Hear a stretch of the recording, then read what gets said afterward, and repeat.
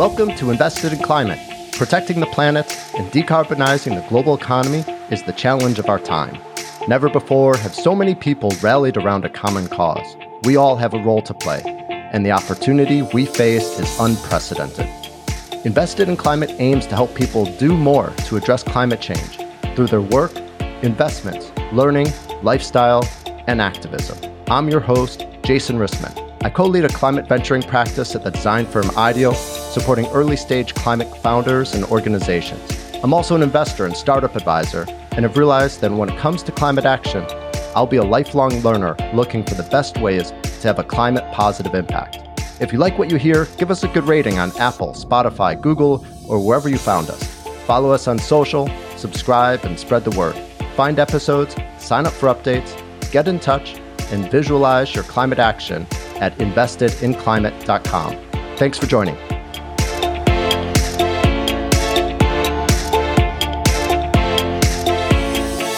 We've basically taken all of the technology, all of the components of an off-grid home solar system, and we've shrunk it down to a man-portable 26-pound, 29-pound system that's modular that you can take with you anywhere. So you can literally have portable solar generator anywhere you go.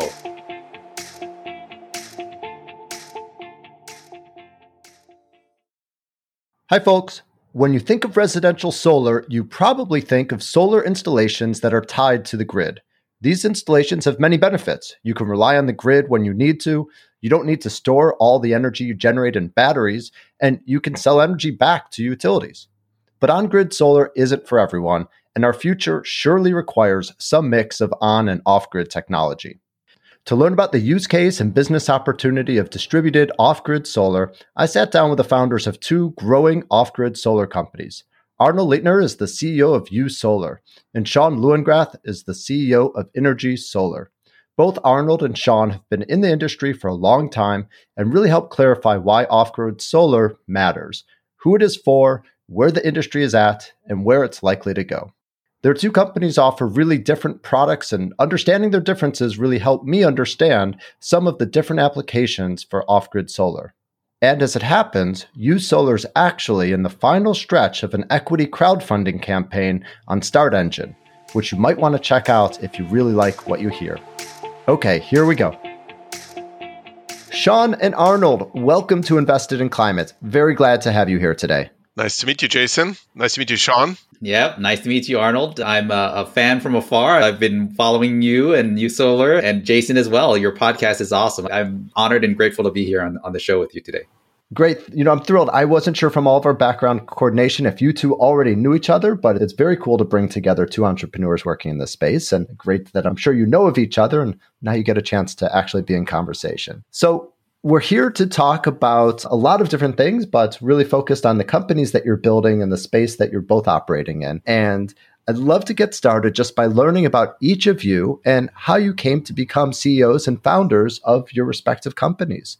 Arnold, will you kick us off and share a bit about your history, the problems that you became interested in along the way, and how it led to creating YouSolar? Well, thank you for giving me the chance. And with many of us, and I'm sure the same is true for Sean, we have a history how we come to this. We just don't wake up one day and say, hey, I'm going to start a solar energy company. In my case, I was very interested in environmental issues when I was young, and early on decided that of all the renewable energy technologies available to us, solar would be the most important and dominant one. And I came to University of Colorado at Boulder to work as a graduate student at the National Renewable Energy Laboratory in Golden, which is just down the road. That didn't turn out. Congress/funding, I lost my position there as a doctoral candidate, and so I did a PhD in superconductivity. But I was lucky that in town in Boulder, there was a consulting firm that's now part of S&P Global, and I found a way to get back into energy as a general energy consultant, did very well for the company, made them a lot of money. And that gave me a chance when the National Renewable Energy Laboratory came to our consulting firm asking for a study on solar to prove the merits of that as a utility scale generation source. I raised my hand and said, I'll write it. And, because I'd done well for the company, they allowed me to get on this tangent. And that study became fuel from the sky. It was the blueprint for the utility scale development in the desert Southwest and did a lot of good within the Department of Energy. With that study, I returned to my passion and then founded my first company, SkyFuel, which are large-scale parabolic trough concentrators. We built a couple of demonstration units, but then, as many of you know, fracking came and crashed gas prices, which really undermined, the kind of thermal solar that parabolic troughs deliver and turn into power. We had the advent of low-cost photovoltaics from China, and of course, we had Lehman Brothers. And all of this came at the same time, and the result was we had to sell our company. And I also then at that point took a back seat and asked myself, well, I've seen what the problems are of utility scale solar in terms of land use, in terms of interconnection. What potential opportunities are there in distributed solar? And that led me to believe that there is another path. And jump a little ahead, but we'll get this certainly, is if the sun shines everywhere, why is all solar grid tight? That just made no sense at all. And so then my goal was, and similar to Sean's, on a different level of power, literally meaning kilowatts, I set out in this path to develop a system that we call independent power. So can work everywhere just like the sun. And that's what led me to found YouSolar almost 10 years ago. Fantastic. Thank you, Arnold, for sharing your story. Sean, what about you? Tell us about how you came to be Inergy's founding CEO. I'm actually a refugee from Laos, from the Vietnam War. So my family and I literally escaped from Laos in 1979. And we're in refugee camps in Thailand and the Philippines. And fortunately, we were sponsored to come to the United States. And I grew up in the Bay Area. So I think, Arnold, you're in the Bay Area as well. So that's where I pretty much my formative years was in the Bay Area. But I actually, went to school in Utah at Brigham Young University, and then did my master's at Berkeley, Columbia, my MBA and so forth. But I actually have been working in tech most of my career, in finance, and then more of the operations side. Again, not thinking that I would ever go into renewable energy, solar and whatnot, but one thing led to another. I actually did my first startup. I actually left Apple and joined a Sequoia-backed startup in China, enterprise software. And then basically, after several years in China, came back to the United States and joined a late-stage Kleiner-backed startup.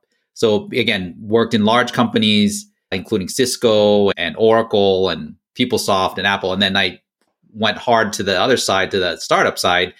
In a lot of business, you come across people and you network, and opportunities arise from these. And the opportunity came up where there was a startup in Idaho. There was a spinoff from a solar company, and they wanted to do more of a consumer solar solution. And their ideal candidate for their founding CEO was someone who's got ties to Silicon Valley. Again, that's a lot of where the tech is, cutting edge tech and so forth. Someone who's got ties to China, because again, we'll also source and manufacture that, start producing out of China. And then someone who actually has ties in Salt Lake City or in Utah, because the idea was eventually to move the headquarters from Idaho to Utah. And I checked all the boxes, and I fell in love with the mission of the company. And the mission of the company, Inergy is a mission-based or purpose-driven company. And our mission is to provide the world with affordable, renewable energy from a bottoms-up perspective, from a consumer products perspective. And having been a refugee, having, had the experience that I've had, I almost felt like it was my duty to go and jump in and try to get this off the ground, because we wanted to provide solar to, as they say, there's like a number that's thrown out, 1 billion people in the world that don't have access to energy, to electricity. And we want to basically, tackle that problem and provide a solution for all those people to get access. And that's how I became the CEO of Inergy. I mean, basically, we packed up from the Bay Area, moved out here to Salt Lake City. And yeah, that's how I became the CEO of Inergy. Wow, what a fascinating background, and thanks for sharing your history as a refugee. And imagine that makes the work that you're doing all the more rewarding as you're thinking about solar access, no matter who you are or where you are. So let's get into understanding your products a bit better so that everyone can really understand and picture what we're talking about. Sean, why don't you go first and tell us a bit about Inergy's product lineup and also who your target customers are? At Inergy, as I mentioned earlier, we are taking a bottoms-up approach to solar, right? We all have the goal and desire and ambition to democratize solar, to get solar to everybody. I think Arnold talked about, the sun shines everywhere. How come we can't get solar everywhere? Well, our approach, again, I think similar to my experience at Apple, how, for example, the iPod, the MP3 player existed, but how do we proliferate that technology to everybody? We make it simple. I mean, we make it a very simple consumer product. And that's the approach that Inergy has taken. So what our products are, what we describe as off-grid home solar systems in a box. We've basically taken all of the technology, all of the components of an off-grid home solar system, and we've shrunk it down to basically a man-portable, 26-pound, 29-pound system that's modular that you can take with you anywhere. So you can literally have a portable solar generator anywhere you go, whether you're at home, where you can put your solar panels on your balcony or on your lawn. You want to have roof mounted or, permanently mounted solar panels. You can just put our portable solar panels, which we sell as well, and just literally plug it in. So we describe our solution as mail order home solar. And so I like to paint a picture where you go to our website, you order the system. It shows up basically in 3 boxes. The first box is the head unit. Another box is the battery. Another box is a solar panel. You open the 3 boxes up and you plug it in, and it literally just works. And that's the solution that we're doing. And we're taking this bottoms up approach and trying to get this into as many people's hands as possible. Because again, the goal is to get more people to adopt renewable energy, right? And it's better for them, the customer, it's better for the community, it's better for the world. And Sean, let's go into details a bit more. So 26 pounds, that's not a lot of equipment. How much power can that provide? And is this intended to be supplemental to grid electricity, or is this intended to enable an off-grid lifestyle?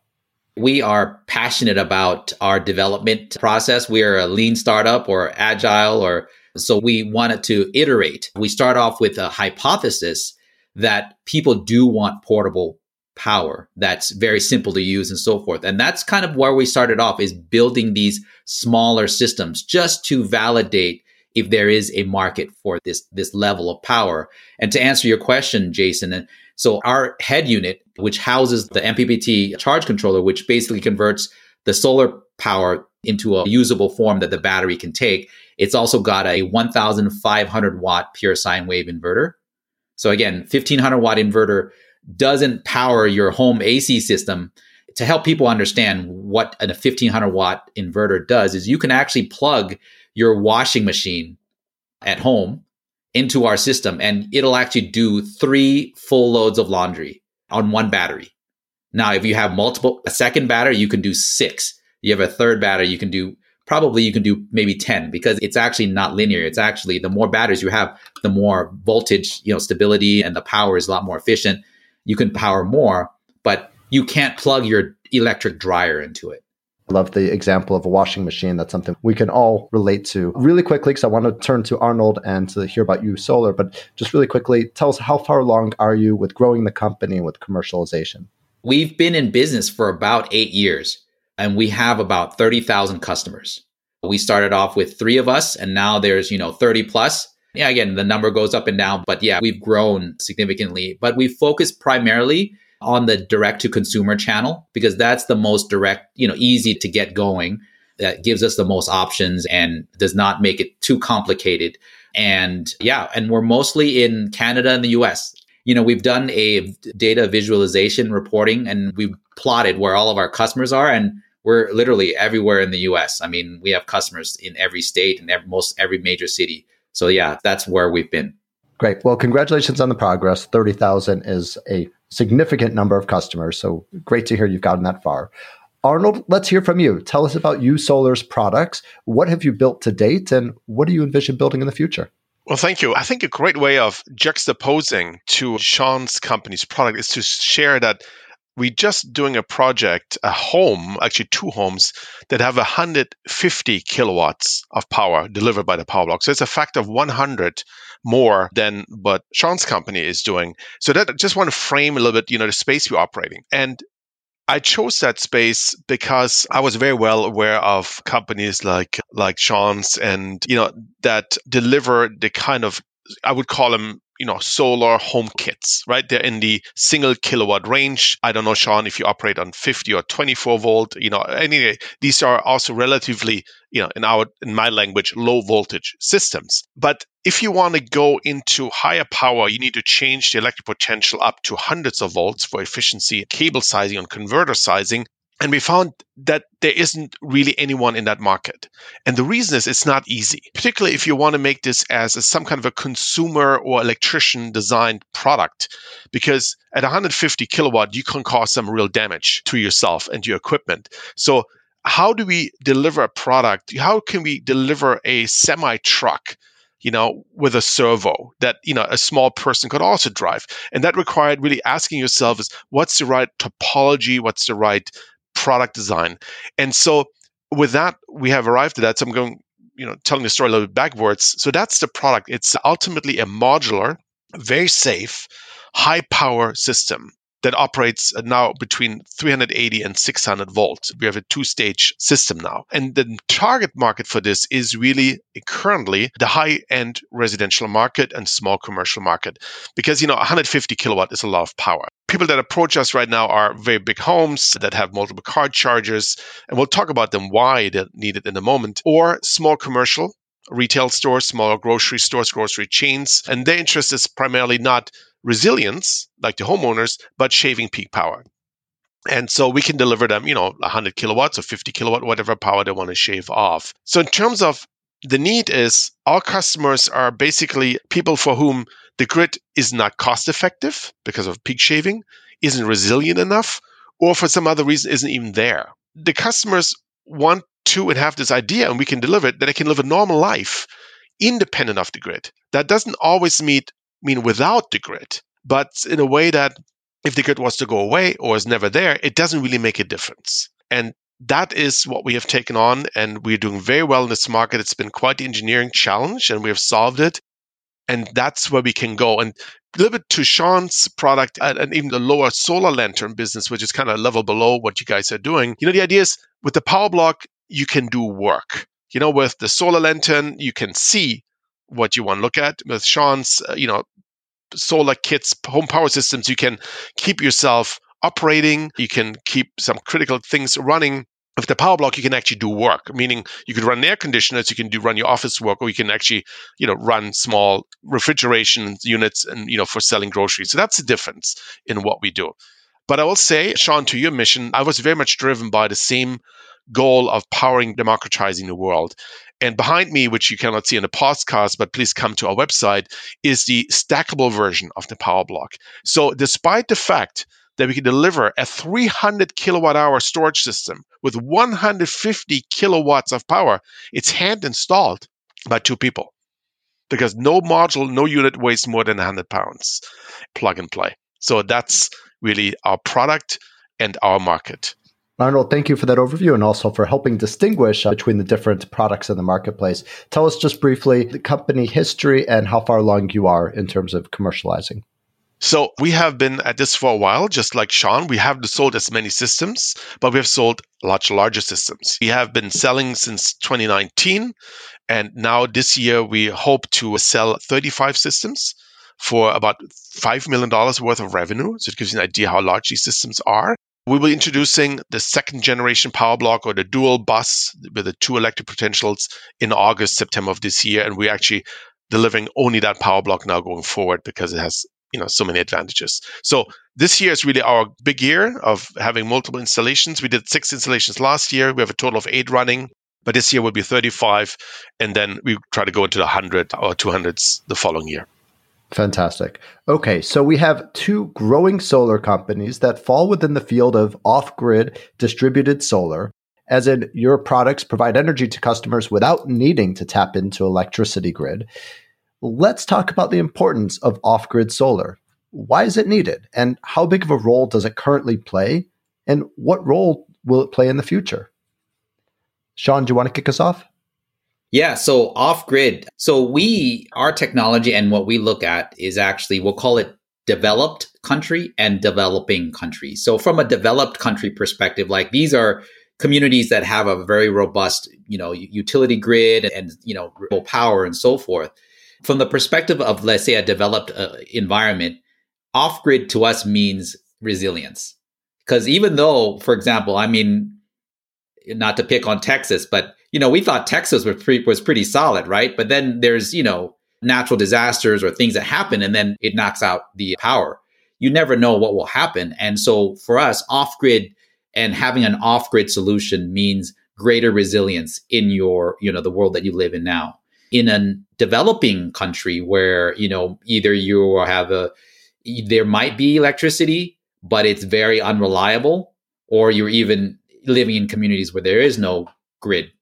Off-grid means the ability to prosper, to be able to have access to education, health, entertainment, just all those things that help enrich life.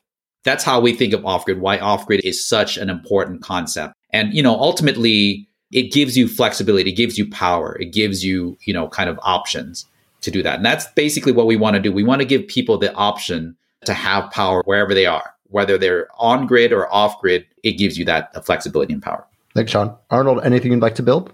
Yeah, we come from a different side to this. And I want to introduce a term that we prefer, which matches. We call it grid forming and high power grid forming systems. What's unique about this? Few people understand that the biggest problem for the grid isn't really energy production. Energy often gets sold at a negative price. You have people who get paid to take it, specifically solar doing noon. But what's valuable is firm power and power per se, high power. For example, the difference between the average power entering your home and your peak power in your home is a factor of 10. So the reason the typical solar battery system cannot power the entire home, or people cannot run the home directly off solar, even if it was set up in an islanding mode, is because you're woefully outgunned by the amount of power your house needs. So the true transformation isn't, in our view, off-grid or on-grid power, grid-tied or non-grid. It's high-power grid-forming systems. Grid-forming only in a sense because it's naturally comes with it, because that means you're no longer relying on the grid as the power source. This is getting a little complicated, but it's really what the underlying driver is. If you lift it all up, it's the physics underneath that's driving our market. And I give you a really good example of that. We have the all-electric home coming. And we have situations, I just got an email before we got on this call, PG&E can only provide 320 ampere to the house. That's it. No matter what, they will have to dig underground. Well, the house wants to have 400 ampere. So it needs it for the car charger, induction stove, heat pumps. But we can deliver that power. Now, remember, there's plenty of energy flowing into this home over the 320 ampere connection because it's only 1/10 of the power required. So we have customers right now that we arbitraging for PG&E power. So, okay, PG&E can come in, charge you $125,000 to upgrade whatever service you have to 400 ampere. Or you can go to YouSolar. For the same money, you get an independent power system. We still may source some energy from the grid, but we provide the 400 ampere. That's 100 kilowatt in this case. So some of our customers, it's a no-brainer. I can give $150,000 to $125,000 to PG&E. I still pay their rates. I still have the resilience problems. Or give the money to YouSolar. I have all solar. I'm independent. I'm resilient, and I have choices about my energy sources. So that's a big driver. But that's not even unique, and it's actually a systematic one. And that's what we're banking our energy the company on. Is as homes electrify, this will happen spotty, right? You, Jason, may decide I want to have an all-electric home. You're sitting in a neighborhood which is laid out for everyone getting 200 ampere, but suddenly your home needs 400, or God forbid 600. They cannot just rebuild the entire street for your 600 ampere. So they need to do something for you, and that's costly. When our divisions were built, everyone, was getting started, the big boom, the 50s, 60s, everyone got the 100 or 200 ampere, and everyone built their American dream. Now the American dream is in restoration and rebuilding itself in terms of the home. And so we find an opportunity to be, no pun intended, a power company, right? A power provider. So, and that goes back a little bit to Sean, because he's actually on the same playing field, the same story, because what will make a solar and renewable energy penetration in the world infinitely possible is that we deliver a local power, that we on the grid or within a community move energy around whenever it comes. Trickle, like the windmill and the prairie that fills up the vat, and the cows come in the evening and drink all at once. And so the critical path to this is pretty much on-site power and on-site high power. So that's really the physics underneath that's driving it. Whether it's on or off-grid, it's not really that important, because the moment you deliver power independent of utility, you are off-grid. Or you call it independent power, you call it grid forming. These are different words. And that's really transformation we're seeing. So we're seeing something that's in the trillions of dollars driving this market. Because the choice is a central grid that delivers power, or a mesh grid that delivers energy with nodes of power in homes and businesses. And I think anyone who's ever thought of the internet will believe that a network is better than a central system. So that's really the driver that we see. Arnold, let's unpack this just slightly, because I think everyone probably listening to this is comfortable with the idea that additional renewable energy is a good thing that provides more resilience, more power to those that are accessing it. Perhaps it also is the cost for the user, the homeowner. But most people that are shopping for solar are calling up Sunrun or the big solar companies. And I think what you're offering is a different kind of technology. And so help us understand really what is that difference, and particularly from a user experience perspective of how does that homeowner actually experience your technology differently than if they were to call up one of the big solar companies that, we see driving around in the vans every day. Yes. So this entire grid-tied solar business, until now, the advent of batteries for energy storage, pretty much be based on the idea that I have a utility that will always take my energy. They're a willing buyer. And this was done through legislative regulation. But the utilities do not want your solar power at noon when you're at your office. It has no value to them. There's no demand and there's so much of it. But until then, with the net metering, about 40% of the energy is self-used by the home, 30%. The rest is net metered and comes back in the evening as coal or gas. But that's how we started the grid-tied business. It was great because we added energy on the margins to the system, and at that point, it didn't matter.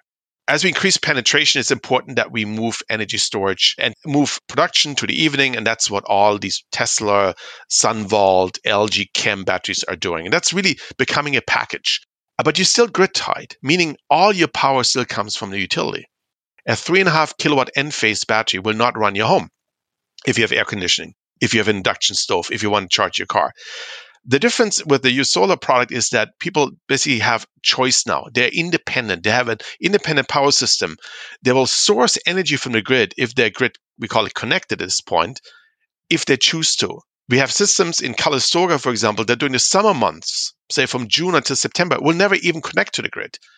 There's a connection to the grid, but it never delivers any energy. But winter comes, if they don't want to use a generator or there's not enough solar, then the grid will turn on. So it becomes a much more self-reliant and lifestyle, and people enjoy that. And they like the idea that in case of a power block, because we're grid forming, the lights won't even flicker. Nothing will happen when the grid goes out, or because you're never on the grid in the first place. So that's the difference, kind of in a visceral experience for customers, which I like. Some great points, actually. So, and I think Arnold and I are actually trying to solve the same problem, at different scales. One thing I'd like to call out is, there's still a very low penetration of solar in the United States, residential solar in the United States. But actually we have roughly 2-3 million installations of home solar. Okay. A high percentage of that is actually grid tied, meaning that, and this is something that, when I actually put solar in my home, I actually experienced this personally, and I understand it, that because I asked the solar company, so, and this is in the Bay Area, I was like, okay, so when PG&E goes out, my solar systems will power my house, right? And the sales rep had to actually explain to me, no, I'm sorry. If PG&E goes down, we have to shut down your solar system because we don't want to pump power back into the grid because it might, harm one of the people who are repairing the. So that's one of the dirty secrets of the solar industry is most of your systems are grid tied unless you have battery backup, and that's off grid. So grid tied versus off grid is this. And so again, we want to give people a choice. I think, Arnold talked about this as well, is when the grid goes down, you still have the ability to keep your critical loads, your essential appliances going. And that's one of the things we want to give people is that choice. Another way we describe what we're selling is basically an insurance policy against blackouts. And again, different levels of power, right? Arnold is giving you insurance policy for your whole home or your small business. Us, we're giving you insurance policy for your medical equipment, your CPAP or an oxygen concentrator. Or it could just be that your refrigerator or your freezer, that you don't want it to lose your food, right, to go bad. And that's another aspect of grid tied versus off grid. One of the reasons I love talking to entrepreneurs so much is because you often have a view and vision of the future and what the future should be. And in some ways, what you're describing right now is an energy system that's in transition and maybe struggling to catch up with possibility or struggling to provide enough renewable energy, especially as homes electrify and there's more demand. And it makes me wonder, what will the long-term future actually be? What will the right balance of grid and off-grid renewable power be? You think about it in terms of relation to your companies, but broader picture of what's the right portfolio or mix that ultimately as a society should be aiming to.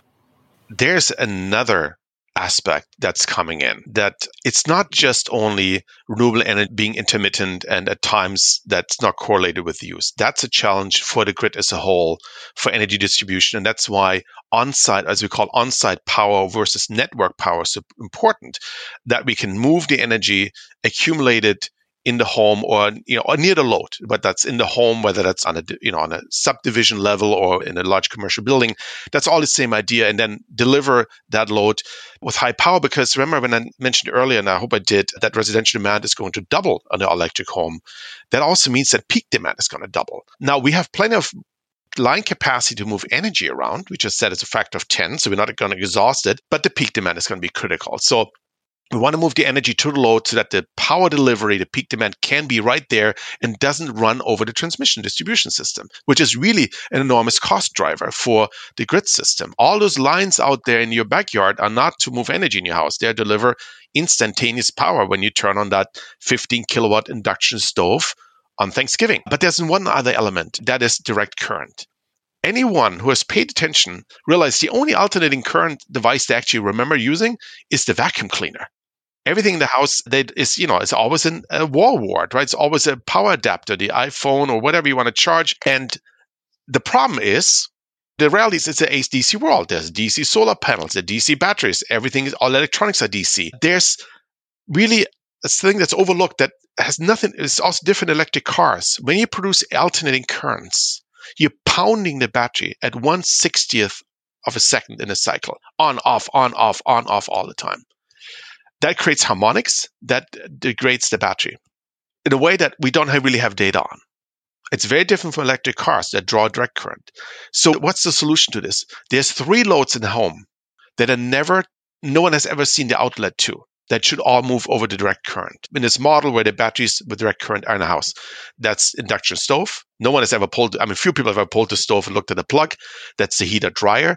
And that's the heat pumps that are replacing, soon by law, gas furnaces. If we address those, we take care of about 70-80% of the power needs in the home. They all run DC. That means our inverters can become much smaller, and also the drain and the life cycle demands on the batteries go down.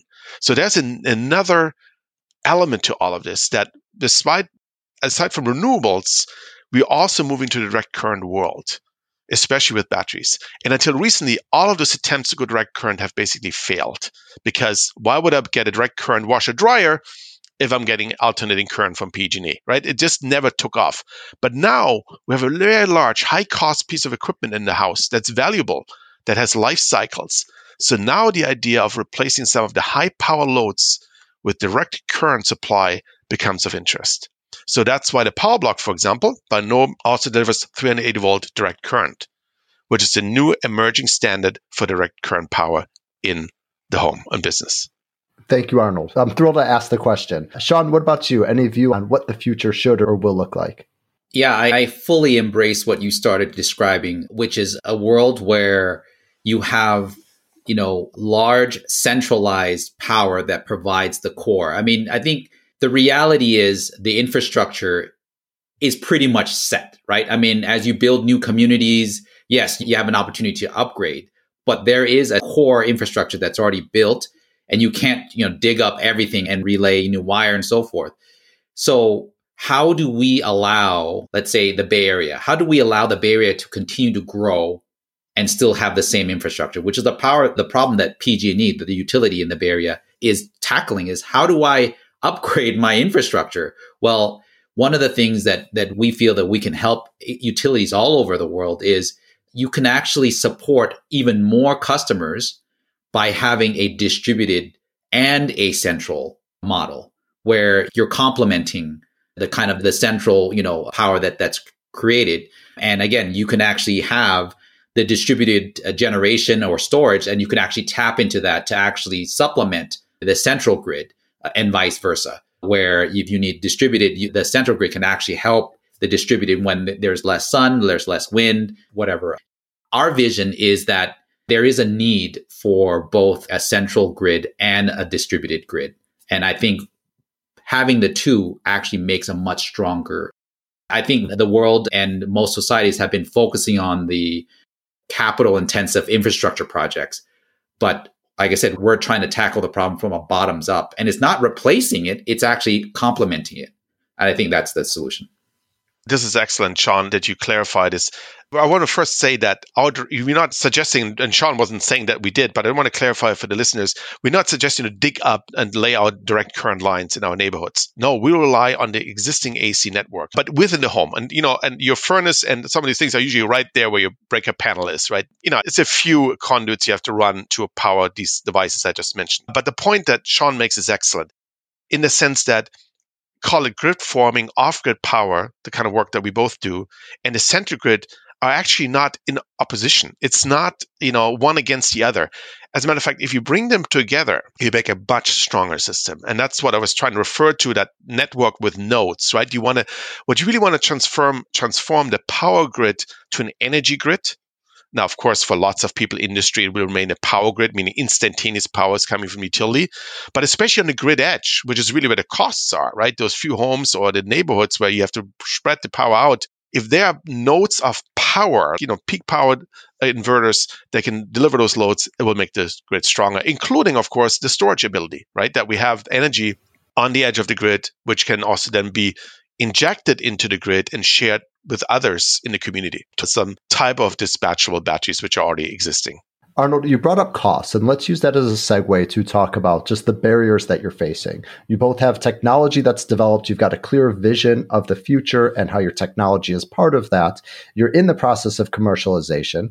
What are your key barriers? Is cost a main concern and part of what you need to overcome? We know that there's substantial tax credits for residential solar. Do your products qualify? Tell us about the pathway to scale and really what's keeping you up at night and what the barriers are. Why don't we start with Sean? Yeah, for me, what keeps me up at night is for us as a company, getting enough inventory. It is a hardware, kind of inventory. I'm sure Arnold has similar concerns. I think from a general macro level, how do we solve or how do we achieve our mission, which is to provide, renewable power to everybody? And the answer is really affordability. If you go look at a Tesla Powerwall, and Tesla is great, right? It's kind of elevated the visibility of battery backup. And so, but if you look at the Tesla website, it's like, what, a $6,000 system? But we, having been a spinoff from a solar company who installs these systems all the time, it is not a $6,000 system. You actually have to install separate inverters. You actually have gateways and, solar. You're going from, not 6,000, but maybe 16,000 to maybe 26,000. That's very expensive. But again, I think in contrast or in comparison to Arnold, we're at different scales. Our solution is from a bottoms up to make it really affordable. And to make it even more affordable is one of the things that we would love to see to change the paradigm is maybe more subsidies, because the income tax credit or the tax credit on the solar really help proliferate, really help this to catalyze the adoption of solar. I'd like to see incentives as well to help get everybody, one of these smaller systems so everybody can use it, not just the homeowners. Thanks, Sean. Arnold, what about you? Question is always in cost is what are you competing with? What's the alternative? And so for many of our customers, it would be a generator. And generator energy is about $1 per kilowatt hour. As I mentioned, for some of these customers that are trying to upgrade their lines, they can say, okay, give $125,000 also PG&E. I continue paying their rates, continue to have their intermittent power, or I can give that same money to YouSolar and have no energy costs for the next 10 years. So it's not always as simple in our business as comparing rates with what the solar panels would produce on the roof. Well, aside from competition, others that offer similar products at the same price. That is, of course, not really a strategy to make a wholesale complementary energy system in the world that can compete with and in a way that we envision it, right? Being these nodes on the grid edge, because at some point, things are going to come and connect to each other, literally, financially, and technically. So the question then is really, what's the cost of delivering peak power? What does a utility cost to deliver at peak power? So the whole discussion when you talk to solar people, oh, my energy cost is this and that. Yes, because you're getting paid energy. But if you were being paid for power, like firm power, as we call in utility, you would get nothing for your solar energy. It has no value to the energy markets. It has value because the public regulators decided to do so. And it's very important. I'm so 100% supportive of what we've done with the solar industry over the decades. So once that discussion comes in, you'll find a very different analysis. So if someone says, oh, I'm paying, 25, 5 cents per kilowatt hour here, and how with your 35 cents, how are you going to be competitive? Well, there's a hookup fee, right? That is part of basically the power equation. Did you take that into your energy cost and so forth? But the goal is still, let me just say, we want to get to below 20 cents per kilowatt hour on an all-in cost, because that's kind of the holy grail, 15 to 20 cents for, reasonably priced utility power around the world. And then you can go anywhere and you can avoid all the other, discussions that include these external costs that affect power delivery. So that's really, I think, 15, 20 cents per kilowatt hour levelized cost of energy, as we call it, while delivering firm power, right? High power, not just energy. That's kind of where we need to go. And I think there's a path to that completely. And we are almost there right now. One thing that I noticed that was interesting as a similarity that both companies share is that you both were successful at using investment crowdfunding to help fund your businesses. And often we're hosting conversations with founders that are working with traditional venture capital. And I'm curious about your experience with crowdfunding. Why did you go that route? And was it helpful? And also, have you been successful at really leveraging the numerous investors that you have as helping build and grow the business in your profile? I think whoever came up with crowdfunding needs to win a Nobel Prize, because Arnold, one of the things that I actually have a mental note to follow up with him on is his experience with equity crowdfunding. Our company, Energy, actually got its start from product crowdfunding on these platforms like Kickstarter or Indiegogo. Energy actually got its start from Indiegogo. We actually put our first version 1 product out there, and we pre-sold $800,000 worth of that product.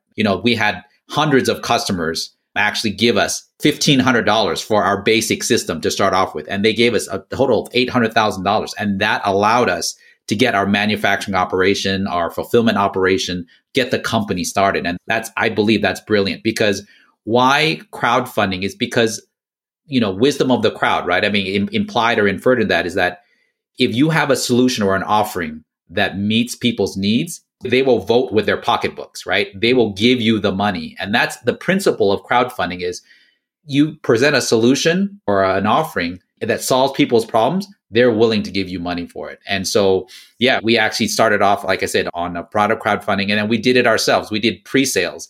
We did the next version of our product. And we did, again, we did 4 million in pre-sales. People gave us $4 million, again, one customer at a time.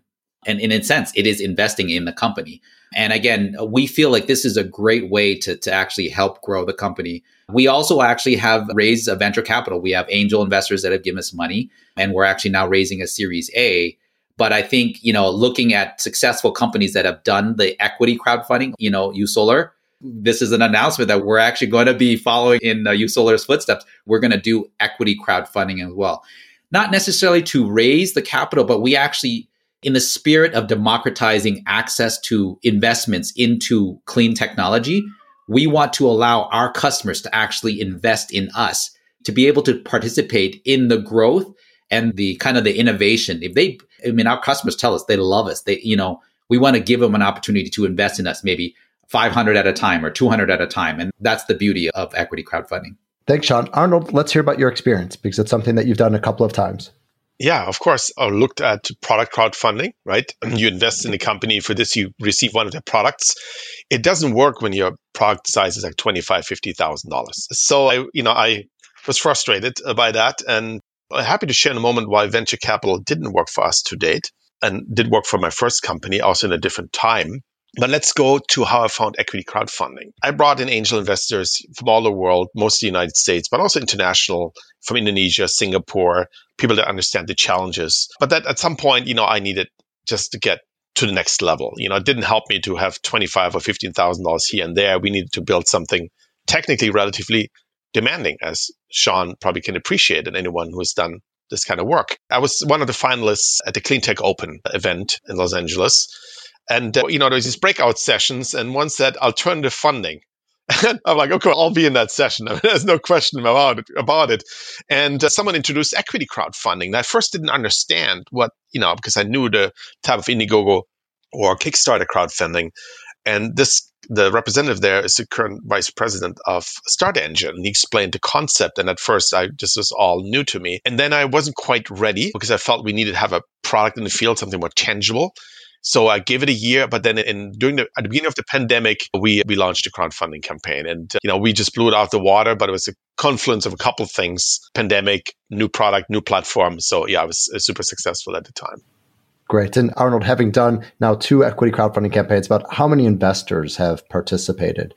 We have, through the platform, I know pretty accurately 2,000 investors, a little over 2,000 investors. And some of them are customers. Similar to Sean, there's a lot of people for whom the investment in YouSolar as a product is aspirational. This is what they would like to have if they could afford it. So a little different from Sean. They can afford it and they're buying it. But nonetheless, I would say every single investor in YouSolar, someone said, if I had the money, I definitely would get a power block. That motivates them. Arnold, Sean, thank you so much. Been really thrilled to hear about the products and the companies that you're building. For listeners whose curiosity you've piqued, I'm sure we will include links to your websites in the show notes. But beyond that, is there anything else that you suggest listeners do to learn about distributed off-grid solar? If you're interested in the product, please come to our website at www.yousolar.com. Or if you want to be also an investor in the company, we have an ongoing crowdfunding campaign that will officially close on March 15, midnight Pacific time. You can find us on Start Engine. Just search for YouSolar, and we welcome you to check out our hopefully very interesting campaign page and become an investor and hopefully also a customer. Thanks, Arnold. Sean, what about you? Yeah, for us, our solutions are like $1,500, to start off. And I think if you're interested in trying and, as they say, being involved or participating in this rooftop revolution or solar revolution, try it. Just you can buy a system, you can experience it yourself, and then you will see, first, I know you will value electricity a lot more.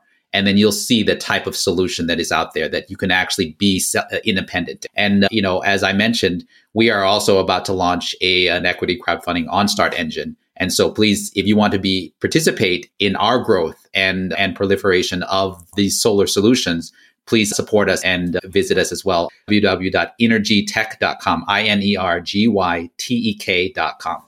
Sean, Arnold, thank you both so much for being here. Best of luck with all your continued progress. Thank you. Thank you for having us. Thanks for joining us for this episode of Invested in Climate. Please remember to rate us on Apple, Spotify, or Google. Find show notes, sign up for updates, get in touch, and visualize your climate action at investedinclimate.com. This podcast is for informational and entertainment purposes only and does not constitute financial, accounting, or legal advice. Thanks again.